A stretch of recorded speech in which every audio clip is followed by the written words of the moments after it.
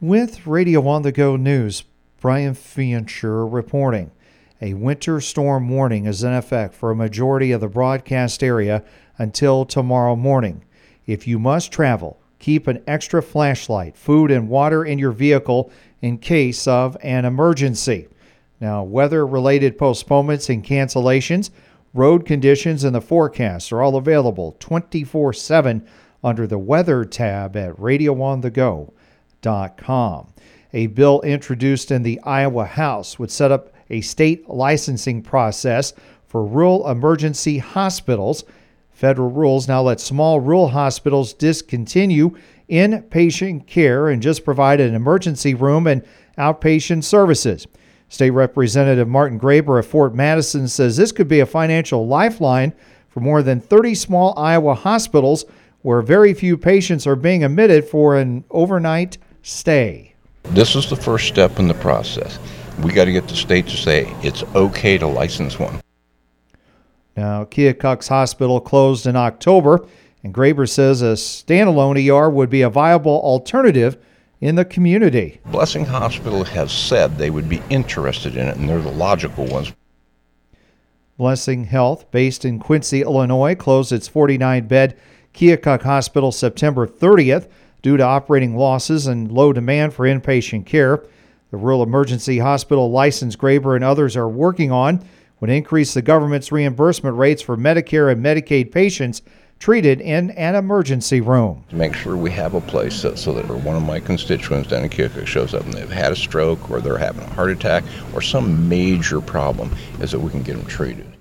Once a critical patient is stabilized in a rural emergency hospital's ER, Graber says they would be transferred to inpatient care elsewhere, while patients with less acute emergencies could be quickly treated and discharged.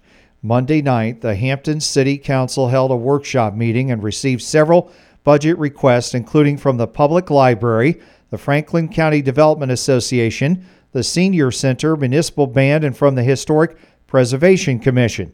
The Area Chamber of Commerce and Design Committee of the Greater Franklin County Chamber of Commerce Main Street Hampton Building Improvement Grant Program funding request will be presented to the Hampton City Council at the next budget workshop meeting that's set for January the 23rd. One of the most popular New Year's resolutions is to lose weight, and Iowans are now looking into health club memberships are warned to read everything carefully before signing a contract. Consumer protection advocate Mike Adamke says it's essential to do your research on the gym before signing anything. Look at the fine print on what their agreements are, what that particular promotion is. Understand the cancellation policy. So if you get to June, you find out you're not going, do you have an opportunity to cancel it?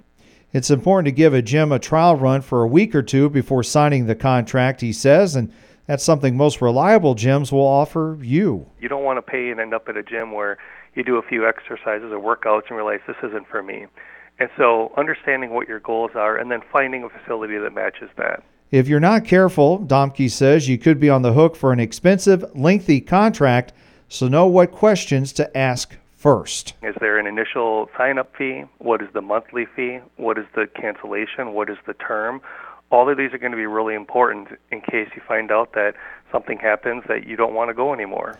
A recent study found about 80% of resolutions fail by the second week in February, while different research shows that on average it takes about 66 days for a new habit to become automatic.